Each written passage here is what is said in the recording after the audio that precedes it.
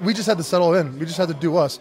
We got in the huddle. We all looked at each other. Hey, we know what we have to do. We do this all the time at practice. We know who we are.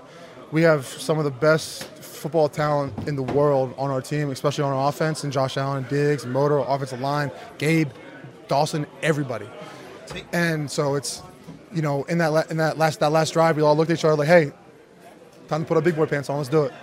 Sorry, Ryan. Take me into preparing on just 2 days when you have to play center, and then Van Roten has to play guard, and then during the middle of the game, Dion goes down. What's that like for you guys? Say it.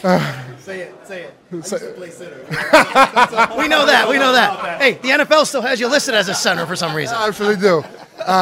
My first couple of years here, I played tackle and center, and so it's my 4th year in the system. So I know the offense like the back of my head at this point. There wasn't too much for me to catch up on, because I already know all the calls. It's just a matter of getting the snaps down, making sure Josh is comfortable taking the snaps, because it's different, as for a quarterback taking snaps from another person. People don't really realize that. It's kind of like playing, moving from one side of the line to the other. It's like writing with your left hand almost. Sometimes if you're ready. So it's just a matter of, it was hard throughout the week not getting as many physical reps, but we got a lot of mental reps, a lot of walkthroughs, because it was a 3-4 day turnaround. And so for such a quick turnaround, I thought we executed pretty well. What about the noise, though, and the communication? Because you have to make all the calls up there. Communication was great. Guards were on point.